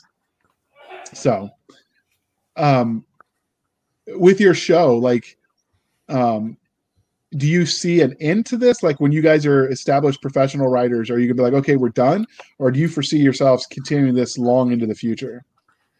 I think we could keep it going for as long as we have ideas, because even once we, make it to that, professional stage, there's still going to be new things to learn, like marketing and what is the future of like books, and where books are going. So we're still going to be continuing to learn things. And as long as we're continuing to learn things, I suppose we're going to keep making episodes. Yeah, the futurisms concepts is definitely something that will be constantly evolving as technology evolves. I mean, there's plenty of things that were science fiction 30 years ago that are now science fact, right? Like some of the inventions that came out of the Star Trek, right? Like Miguel, something I can't. The warp drive inventor. He was a Star Trek fan. I'm drawing a blank on his name. But he actually was a fan of Star Trek, so he wanted to see mathematically if it was possible. Yeah. I mean, especially with the way our journey is going, if once we're at a professional level, there's still lots to be discussed about the lessons that we've learned from going into that, especially since, like 10 years ago, the indies weren't that big. And then, by the time 5 years ago, they were huge and people were making a living off of it. And now we're reaching this weird flashpoint with like your problems with Kindle Unlimited and, so on and so forth. Just keeping up with the industry is another level of thing to keep up with. And I'm sure we'd be able to pass on the harsh lessons you learn through mistakes, at least to people who are willing to listen. Yeah. If nothing else, once we become professional, we'll be in a better position to share advice and experience. So I did a quick Google because I couldn't remember how to pronounce the guy's last name. It's Alcubierre. I think if I'm pronouncing the phonetics right, that's what it is. But he was a Mexican physicist who invented the mathematical formula that proved that it was possible to have a warp drive. Of course, the power requirements were more than the sun puts out in its lifetime. So, we need that 0 point cold fusion that's always 20 years away. But like that formula wouldn't have existed, proving that it was in theory possible if you hadn't had the authors dreaming it up first, right? Yeah. And so that's an interesting discussion point for you guys. And yeah, some of the things that hurts the worst in the writing career side of things is some of these, especially if you're indie, some of these lessons are expensive and they hurt your wallet too. That I've learned the hard way just publishing anthologies. Yeah. Oh, looking at you, Area 51. It's the only one I didn't earn back on. Woof. The FBI came and cockblocked the whole storming Area 51 thing. Uh-huh. I just take comfort in the fact that there was some colonel somewhere sitting in a briefing talking to generals and having to explain the concept of Chads and Beckys and Karens and Naruto running and trying to, keep a straight face at all the shenanigans. I think I saw a picture of that of one of the Air Force slide briefings of someone Naruto running. Yeah, it's one of those things where and I'll say this, I've said this a bunch of times privately, but if the Air Force hadn't taken it seriously and they just let it be basically the Woodstock of our generation where people showed up and had a concert, because that was what was planned to happen. The gimmick to get people there was, let's see what's in Area 51. And I'm sure you would have had some idiots who actually tried to break into Area 51. But as a general, most people were just going there for the party. If that had happened, this anthology would still be selling. Yeah. But because I tried to time my launch, because timing matters, instead of as soon as it was ready, getting it out there, I tried to wait to time the launch to the actual event. Meant that once the FBI shut it down, sales just disappeared. Oh. And on top of that, if you're going to write pop culture issues, you better be Johnny on the spot and get that stuff out quickly. But I let 36 stories in because they were all so good, which meant editing and formatting. I actually had to tweak the formatting parameters under Vellum to get it all the words to fit, because 2 stories didn't fit otherwise. If I drop that book on you from 3 stories up, you're going to die. It's going to kill you. It's that big. Yeah. The old Brandon Sanderson Chihuahua killer. Yeah, basically. And so that's one of those things where any author that's ever dabbled at advertising would tell you the same thing. Those lessons come in painful pocketbook mishaps. Yeah. So anyway, we don't normally talk about the writing side thing on this podcast. So this is the first time our audience is hearing some of that. But I would say the story creation that you guys talk about would be applicable to people that are, writing their own fanfic, or that are, designing worlds for their RPG campaigns with their families and friends. Storytelling is storytelling, no matter what you do with those stories, I think. Yeah, definitely. I mean, we've got episodes covering that, and where we just kind of go over where do we get our ideas from? How do we slam 2 ideas together to make a new one? Then how we get that from there onto paper or wherever we decide it ends up. It's one of those things where you don't really appreciate it when you're on the outside looking in, but you hear new authors ask all the time, where do you get your ideas? And my question is always, how do you turn them off? Ideas are everywhere. Yeah, they're everywhere. Ideas are a dime a dozen. They're cheap. They're like weeds in the garden, right? It's the execution that matters, and it's turning them off so you can focus on one project. Otherwise, you go project ADD, and it's squirrel, and you have a bazillion unfinished manuscripts because you never got around to it, and all of them could have been gold mines. But You'll never know. Yeah, a short little interjection tangent, I guess. I always subscribe to what Stephen King has said, which he never writes any ideas down. And so the ones that float to the surface after like a few years, like, oh yeah, I remember that. Yeah, let's do that one. With the idea that the memorable ideas are the ones that you should stick with. See, that only works if you have a neurotypical brain. If you've got brain damage, my brain looks like Swiss cheese from all the explosions and IEDs and stuff. That doesn't work. And so, that's something to consider when you get advice from writing, is consider the source. And if it doesn't apply to you, for instance, if you've got no arms and the guy's talking about how to type faster, well, that's not really your concern. You need to learn how to dictate faster. Yeah. And so, pick and choose. I mean, that's an extreme example, obviously, but picking and choosing what works for you and not being afraid to say, yeah, that might be a good idea for you, but it doesn't work for me. Because that's the big mistake in any field. I mean, obviously science is science, but when it comes to the liberal arts, like there's definitely room for variance. Yeah. And that's true for any advice anyone gives. Ask yourself, is this applicable? Yeah. Well, that, and you're always free to say no, which was like another thing like we discussed in our episode about taking critique. Because, someone says like, oh, you should make these edits. You were the author. You were free. Like, I don't feel like it. That doesn't make it sound the way I want to make it sound. So I'll give you for instance, when we were doing the sci-fi shenanigans, and then in the first season of Blasters and Blades, we sort of got rid of it.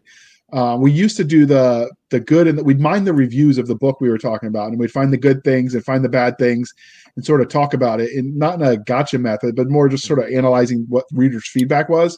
And I realized that any author, you would find, person A gave it a 1-star because of cussing, and person B gave it a 5-star because cussing. And so for every person that hates that thing, there's going to be someone else that loves it. So that's why we say at the end, please be kind and speak your mind on the reviewing platforms, because your reviews help the right reader find the right books. And we say that every time because it's true. It's like, what works for you might not work for someone else, and that's okay. Oh yeah. Yeah. And you can strip your voice out of a story, I think, if you edit it too much or listen too much to other people. Yeah, that, or you end up with somebody else's voice in your story. You don't know what to do with that. Yeah, and that goes with you working with editors too, because some editors are frustrated writers, and so they try to make your book sound like what they would have written. You don't want them to do that. You want them to help make what you wrote better, not into what they would have written. Yeah. And so that's the first lesson, is learning that, like you said, you can say no to the various. Yep. Well, I think the lesson slightly before that one is to not take it personally, because they're not there to attack you. Yeah. Yeah. Most of the time, if they're attacking you personally for what you wrote, you're better off without them in your life anyway. But yeah, you got to develop a thick skin. Yeah. If you ever want to feel better about your own writing and you're a new writer, I would say go look at, any best-selling, author, a Brandon Sanderson or a Stephen King or a Dean Koontz or, insert famous author, and you look, and they still get 1-star reviews too. Yep. Our local joke is James Patterson's book shots. Yeah. So that's something to definitely consider. So we've talked about what you're going to do with the show, and it sounds like you guys are, other than tracking your journey, you guys are going to be an evolution and process on what kind of things you talk about. And so the branding for you guys is going to be you three, the illiterate bastards. I hope you can actually read since you're writing. But Bunga bunga. What? Cowabunga, dude. You are in Southern California, so. Do you say the Southern California phrases at least once an episode, since you guys are all there? No, I think we're all desert folk. The other half of the Southern Californians, a little closer to Arizona and meth, I suppose. Okay. I don't know what they say in meth country, but we'll smile and nod and hope you have all your teeth then. But as writers, like, what genres do you guys write in? If you guys, just go in any order, but like, what are you guys writing for yourselves? I guess we'll go with the way we introduced ourselves from before. But I write mostly sci-fi, and I'm dabbling into fantasy at the moment with the latest manuscript I'm working on. Okay. And what about you, Adam? I write sci-fi and fantasy, mostly. Yeah, started out and- sci-fi, but then realized I wasn't especially good at it. So I switched over to fantasy, and now I kind of just switch back and forth between both. So what about you, Jonathan? Are you writing sci-fi and fantasy too, or are you an oddball out and I don't know, writing Yeti romance? Well, I'm doing both of those, but I like to take a more absurdist angle with my stories. And I like the more comic elements, and I shy away from the dramatic. Okay. So, sci-fi and fantasy are both very broad umbrellas. Are you guys narrowing it down to specific subgenres like, I don't know, military science fiction, space opera, space exploration, military fantasy, I don't know, magical schools, that kind of thing? So the manuscript I'm working on right now is a absurd dark comedy dystopia. Okay. So the world has already been taken over, and the government is this corrupt evil entity, and this small band of pirates, kind of a la Treasure Island, are actually the good guys and not the bad guys, and they're just kind of going around trying to fix the world. But since they're such a small party, there isn't a whole lot they can do until things go out of control and blah blah blah. But okay. Yeah. What about you, Adam? Going back up in reverse order, what subgenres in the sci-fi and fantasy are you focusing on? So I really like the exploratory sci-fi because I kind of grew up with that, especially with Jules Verne's 20,000 Leagues. I really have always enjoyed, like, Star Trek. I grew up watching Star Trek with my dad, so the sort of seeing people explore space and going down to new worlds and finding strange and bizarre things afoot is always kind of intrigued me. So I'm dabbling in that. Fantasy wise, I very am fascinated by the sort of urban fantasy. So like the effect of magic on a modern world or a technological world. So that's cool. What about you, Adam? What about you, Matt? On the sci-fi side of the house, I tend to lean more towards like classic noir, or neo-noir, I suppose, a la Blade Runner, or like hard-boiled stories. And so it's not necessarily about the mystery, but the people interacting in it. And because I'm a big fan, I was raised on heroic bloodshed movies out of Hong Kong. So stuff directed by John Woo, like The Killer or Hard Boiled, A Better Tomorrow, those kind of things.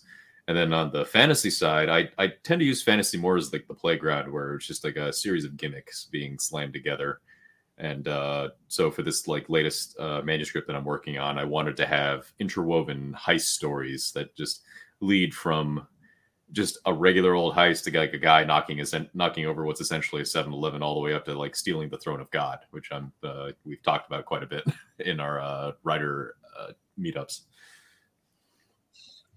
Okay, those all sound interesting. I one thing that I'm disappointed is there's not enough people when they write the space explorations that have the landing crew, because it's essentially what you're looking at as Space Marines try to fornicate with the humanoid aliens.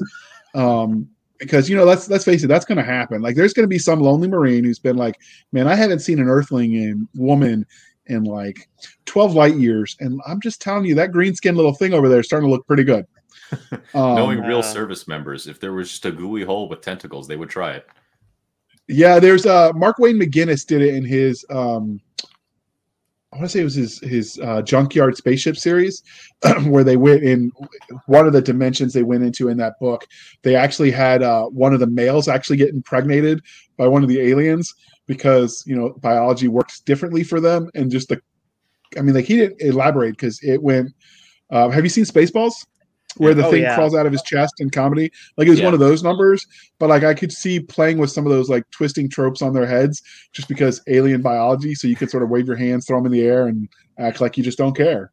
The old Uno reverse card, seahorse biology. Yeah, exactly. And so there's so much room for that, but nobody ever does it. It's I don't know if they're afraid, or it's just maybe my sense of humor was warped by the Army and nobody else thinks that's amusing. Yeah. Or maybe you're just reading the wrong genre of fiction. Maybe. If that happens, do you collect BAH? Yeah. This was not service connected. Um, that would almost be like a farce story you could do. Like all this bad stuff happens to this person over and over again. Like they're basically a cyborg at this point, and then the VA is like, "Yep, nope, not service connected." Because you could see it happen, or you end like some sort of space opera, space adventure with them trying to turn their gear into QRF or not QRF, what is it? CIF. There we go. Like clothing an issue, like, and they're like, yeah, I don't care that an alien like destroyed your helmet, shooting a ray gun at you. Like, I don't believe you. Statement of charges. Which is like 10 times the MSRP because the government bought it for that much. Yeah, and you don't pay for what you could get it on the civilian market. You've got to pay what they pay for it. Plot twist: go to the local Army Navy surplus store and buy what's missing because it's cheaper for you people. That's good life advice. However, don't buy any sensitive items like night vision or plate carriers or stuff like that because that's a CID sting. Yeah, and if you lost those, you're pretty much effed already. So just bend over and kiss your keister goodbye because, yeah, they're going to get you. Long arm of the law. They do the same thing, and I live in a Navy town, so like if you're selling the wrong kind of metal scraps, like, and they're willing to buy it, yeah, that's Navy sting as well, Navy CID, because you're not supposed to be able to take that out of the trash cans there, because it's I don't know why, but somebody tried it. It made the local news a couple years ago, right before COVID hit. So yeah, when I first got to Fort Riley, there was a CID like looking for more information up, but they shut down 4th Brigade over there. And they had lost a couple 320 launchers and a 240 Bravo. Oh, good God. How did that happen? They were shutting down the entire brigade. So it ended up in like that gray area when they were decommissioning all the brigades and moving everything from it to other places. I think they finally found at least 2 or 3 of those things under a bridge somewhere. Someone was legitimately trying to move it and take it home. I mean, I can respect the grift. Oh, yeah. I mean, if I could have taken my rifle home, I would have. So since we talked about writing, and we normally would end the podcast with this as one of the topics for the writers. So you guys obviously write aliens and magical creatures if you're writing sci-fi and fantasy. So when creating them, how do you do it? Do you let nightmares inspire you? Do you let Mother Nature, legends, myths, lore? Like what's your inspiration when you create these fictional beings? Matt? A lot of the time I obsess over a single topic, and that usually expands out from itself. So usually the characters themselves are usually obsessed with something just because that's how my brain works.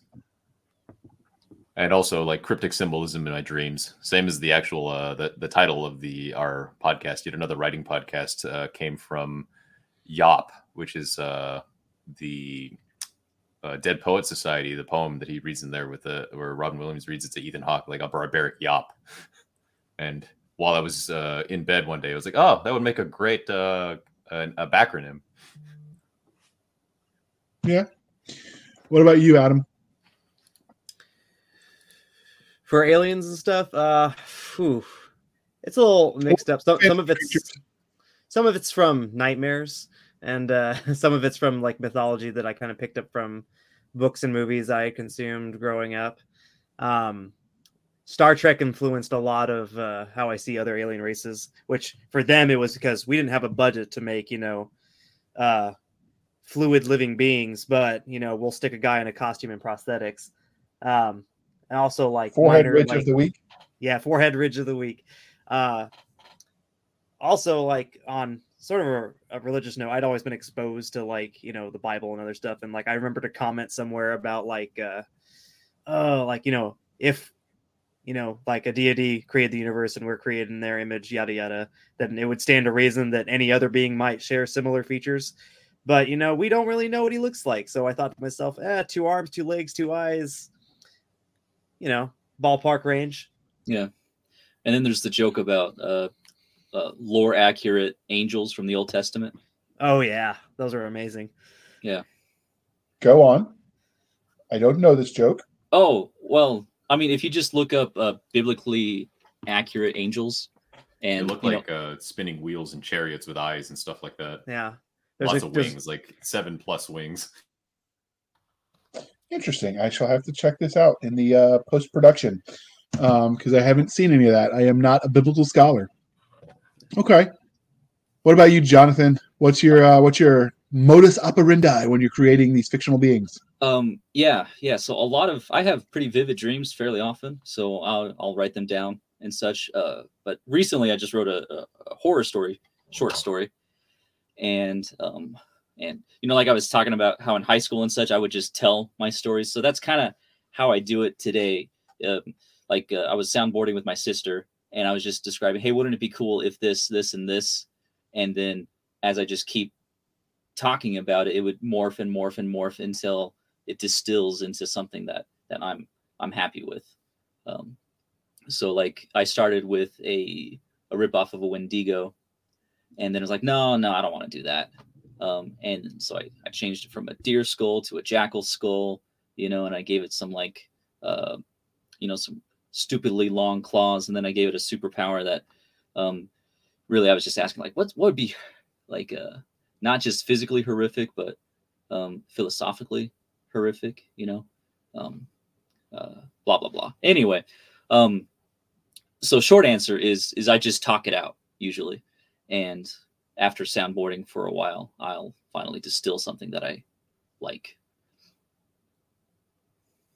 Okay. All right. So, since this is a podcast your podcast is about writing, but most writers I know, I've never met a single writer that wasn't also a reader. What are you guys reading right now? Well, Hyperion. Oh, yeah, we mentioned that one, but I'm assuming that's not the only thing you're reading? No.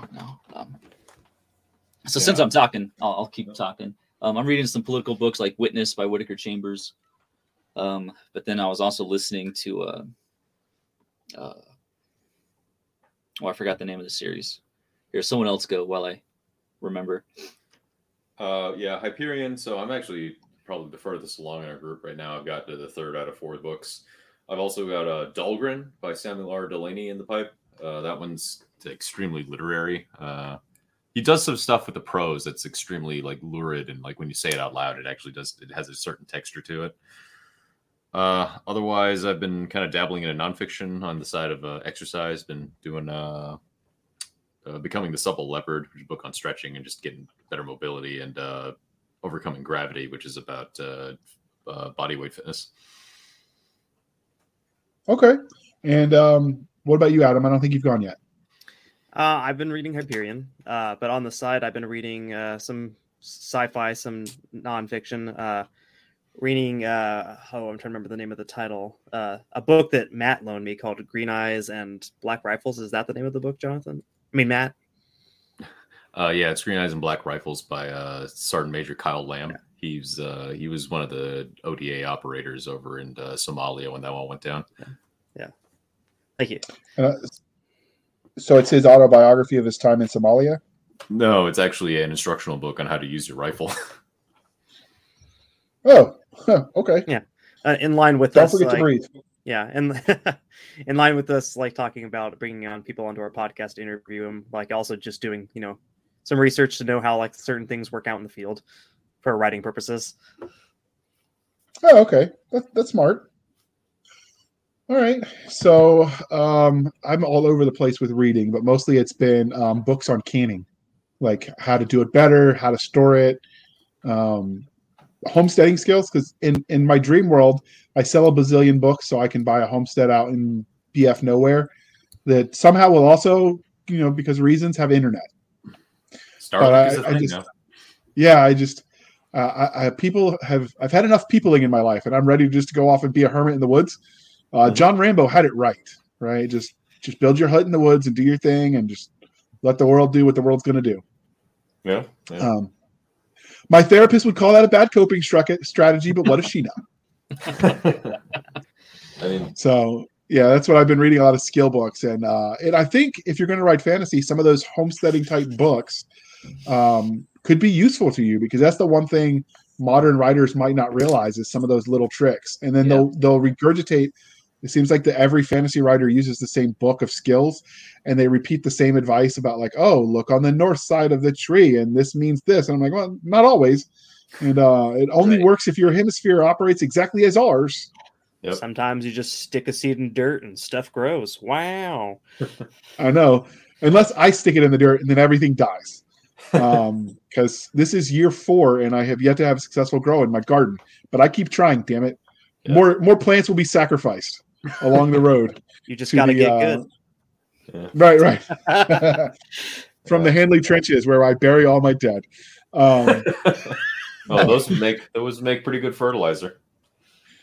Yeah, so the old meme, you just got to bury them and then plant an endangered species plant on top of it so they can never dig it up. Yeah.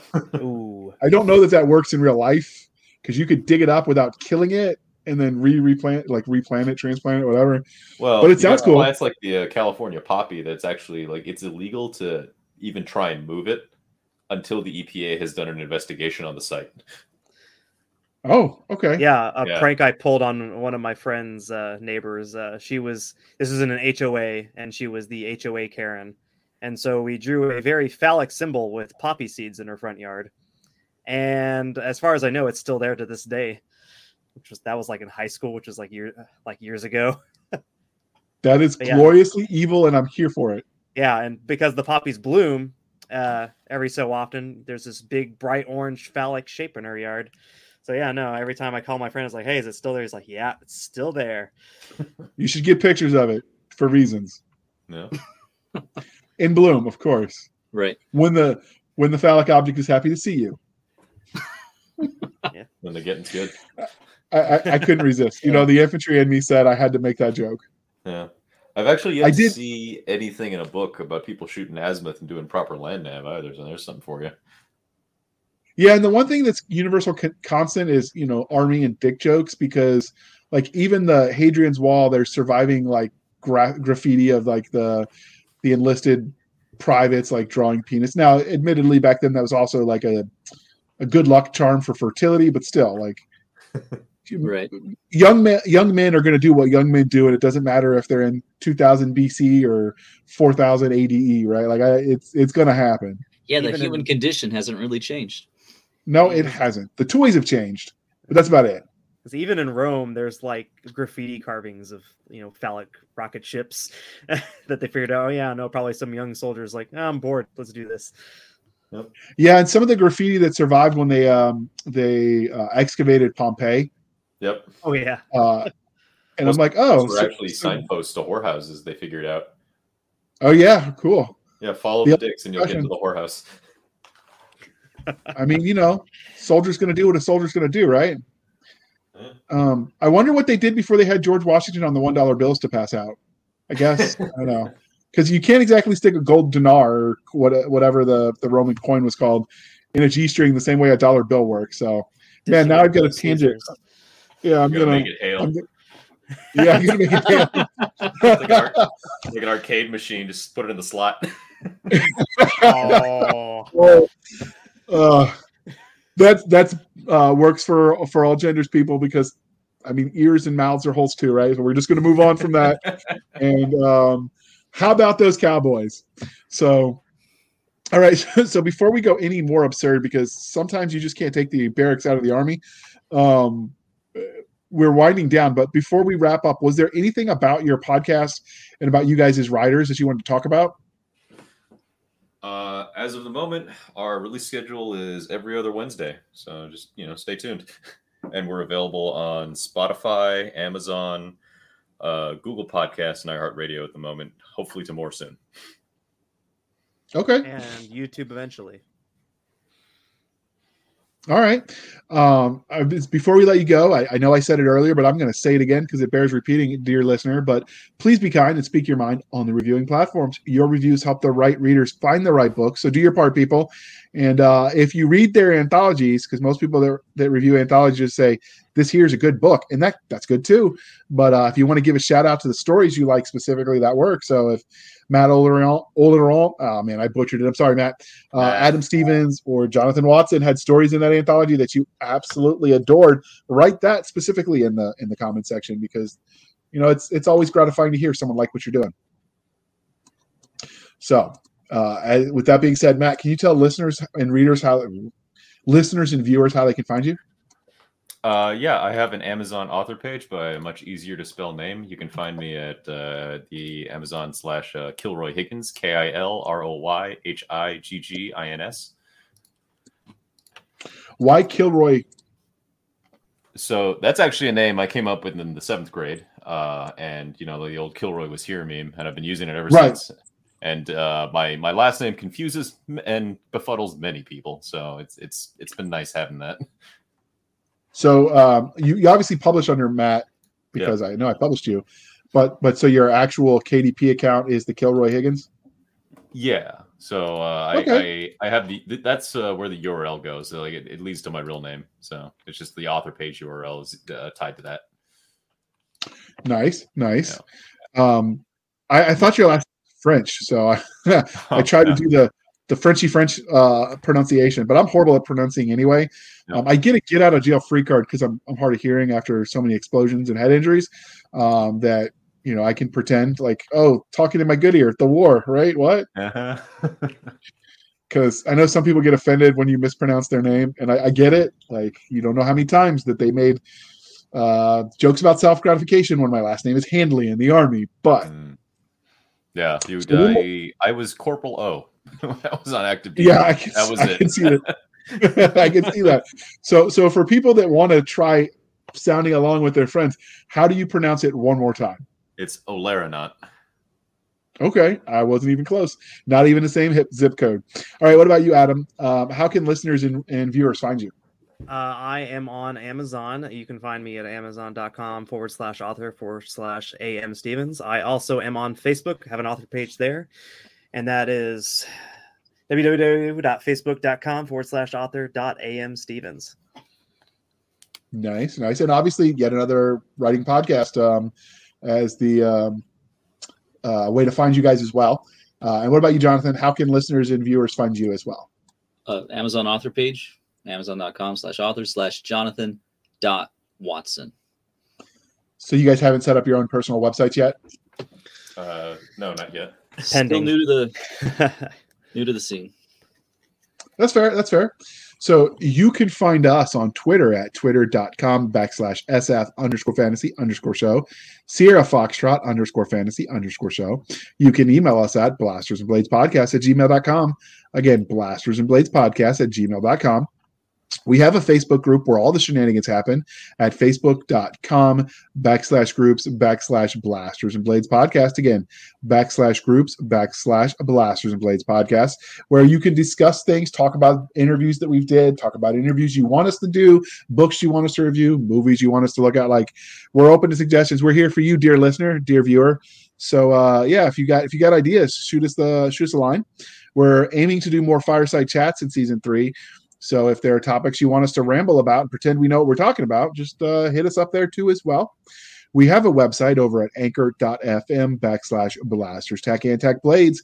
Again, anchor.fm/blasters-and-blades, where for as little as 99 cents a month, you can help keep the lights on.